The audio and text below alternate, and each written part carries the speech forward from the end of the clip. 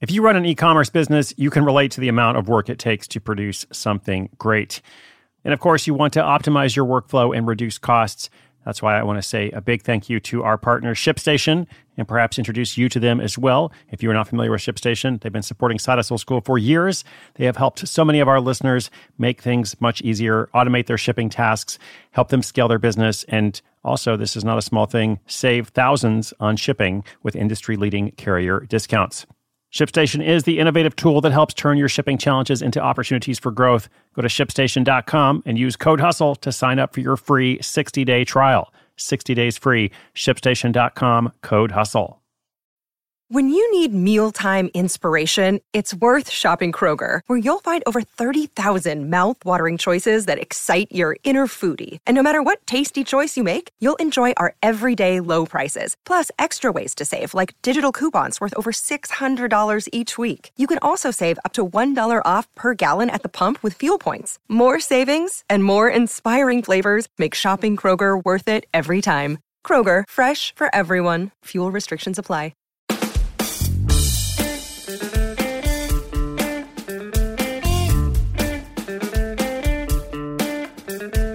A bargain hunter designs a one-of-a-kind flea market that is now becoming a flea empire. Obsessed with the thrill of the hunt, this journalist/weekend warrior finds more than she bargains for when she brings her love of vintage to the shopping malls of Texas. It starts as a hobby, then a passion project, then a side hustle, and now it's much, much more, bringing in more than $500,000 a year with multiple shows in different cities. Welcome to Side Hustle School. My name is Chris Guillebeau. Now, you might think that in this day and age, a local-based business, which of course a flea market is, would be at a disadvantage to the plethora of online stores. After all, anyone can start an online store today. We often have stories of people doing exactly that. But this side hustler turned business owner argues that because there is so much e-commerce saturation, the right kind of local sellers have advantages of their own, especially when it comes to selling vintage goods. I really enjoyed this story. Big thanks to our content manager, Whitney Korinek, for working hard on it, and I will bring it to you in just a moment. Look, Bumble knows you're exhausted by dating.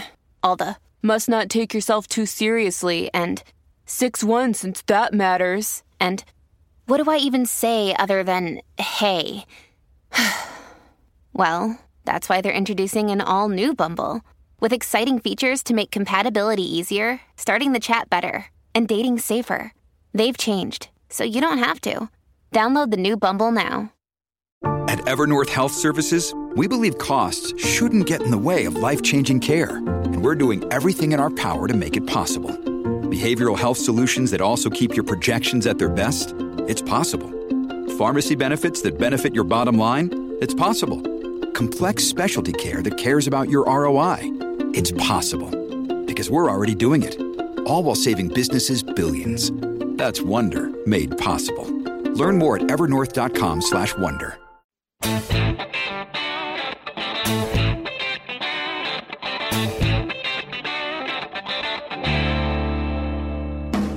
Although half of her life has been spent in Dallas, Texas, Brittany Cobb hails from a little city called Orange, appropriately located within Orange County, California. When much of the surrounding areas of LA were tearing down older establishments in lieu of building something modern and new, Orange had dedicated its time to restoring them.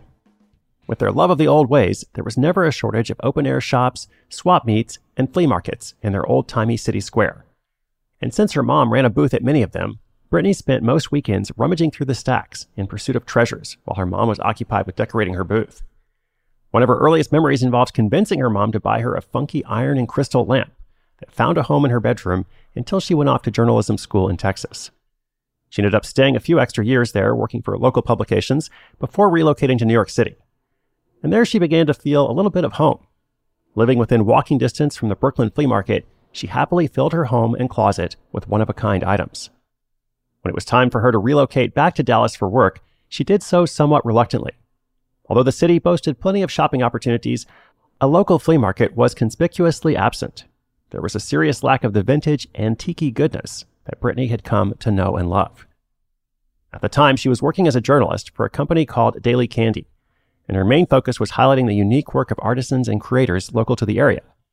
Each day presented a new opportunity for her to connect with bakers, crafters, and collectors. Before long, she had a well-rounded collection of potential vendors right under her fingertips. So in true maker form, Brittany decided to put together an event. She cobbled together a simple vendor application using Microsoft Word, sent it out to her contact list, and started looking for a venue. She found the right spot in the old Sears Roebuck building that had once served as a train station hub delivering goods to the rest of the country. There was enough space in the hall to hold 50 to 60 vendors, and when she had her 60th sign-up, she rolled up her sleeves and got down to logistics. She needed to ensure that she was able to pay for the venue while bringing in a healthy profit, but she also wanted to be sensitive to the vendors, many of whom couldn't afford high fees.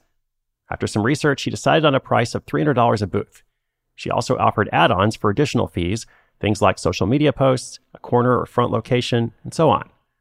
That way, those who just wanted to be involved could, and those who wanted something extra could get what they wanted as well. She also charged an entry fee of $5 for anyone coming in. What seemed like an immense undertaking was falling into place little by little. But then, mere days before the launch of the show, disaster struck. Or was it an opportunity? Daily Candy was bought by another company, and Brittany suddenly found herself without a job. What was going to be a fun project that would allow her to follow in her mom's footsteps suddenly became a lifeline. Luckily, that first show was a smashing success. It provided her with some support while she was transitioning into the role of a freelance journalist, and she planned to run 3 more shows the next year, one in March, one in June, and another in September. Each show was successful, and each one presented new possibilities. A lot has changed since then. After running a handful of shows each year in Dallas that were starting to bring in out-of-state visitors, she saw an opportunity to expand to new cities. She'd already changed her name from the Dallas Flea to Flea Style, allowing her to be more flexible, and then a call from the Dallas Cowboys set things in motion. They said that they loved what she was doing and wanted her to expand the show up to their headquarters in Frisco. It was a no-brainer. They had over 12,000 shoppers come to that first show, and she now runs 3 of them each year as well. In addition to expanding to a new city and opening up a retail shop, Brittany also added a handful of makers' workshops out of her retail space that would allow the makers she partners with to share their skills with others. She then created an e-commerce shop so that people could purchase items from out of state, and even started a podcast. And when all the facets of Flea Style come together, Brittany brings in over $500,000 a year. At some point, she also stopped doing freelance work and now does Flea Style full-time. Aside from one troubling incident, when someone tried to put up an extremely similar show using the same venue and marketing to the same vendors, Brittany hasn't really worried about copycats or imitators because they generally end up fizzling out. As she puts it, this is a 100% relationship-based business. If you don't have a strong relationship with your vendors, there's no way to keep something like this going. So you have to really care about the people you work with and their success. So if somebody out there wants to do something similar, in the right way, not just by imitating her, Brittany says that this is the key to making it work, forming a strong connection with your local creative community. Also, although the rise in online retail is undeniable, Brittany thinks that the abundance of online shops almost makes it more challenging to stand out and succeed. But if you can start a local shop with unique items, especially consignment-based, you might actually have a better chance of succeeding even with the overhead fees of managing a brick-and-mortar establishment. Finally, another part of what makes her model work so well is that you really can't buy many of the things she sells anywhere else. A lot of the goods are vintage and one-of-a-kind, so you have to come directly to the show or the shop. She knows that it's not going to be for everyone, and she's okay with that. Brittany has a lot in store for Flea Style. There's another retail shop opening up in Frisco in August, and she's even introducing a restaurant to the empire. This hobby turned passion turned side hustle now employs more than 12 people.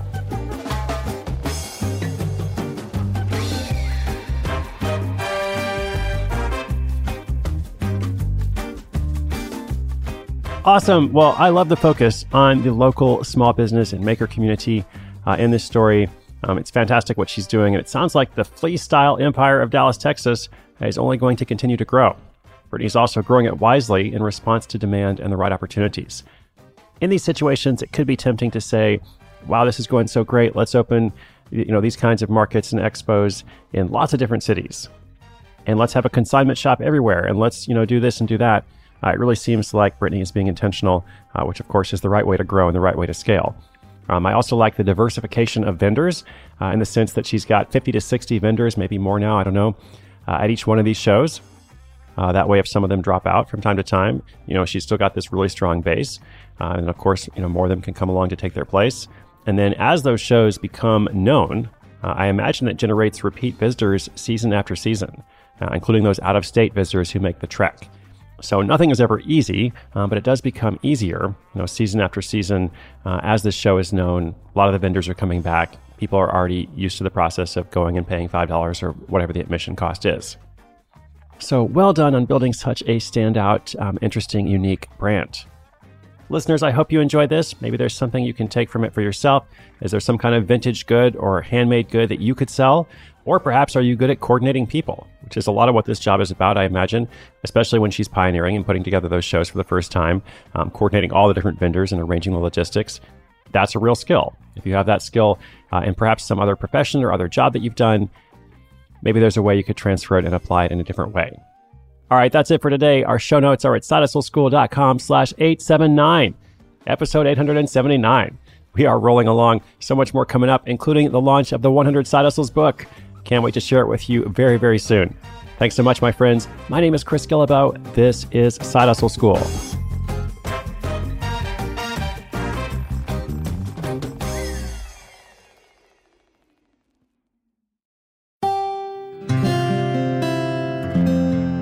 From the Onward Project.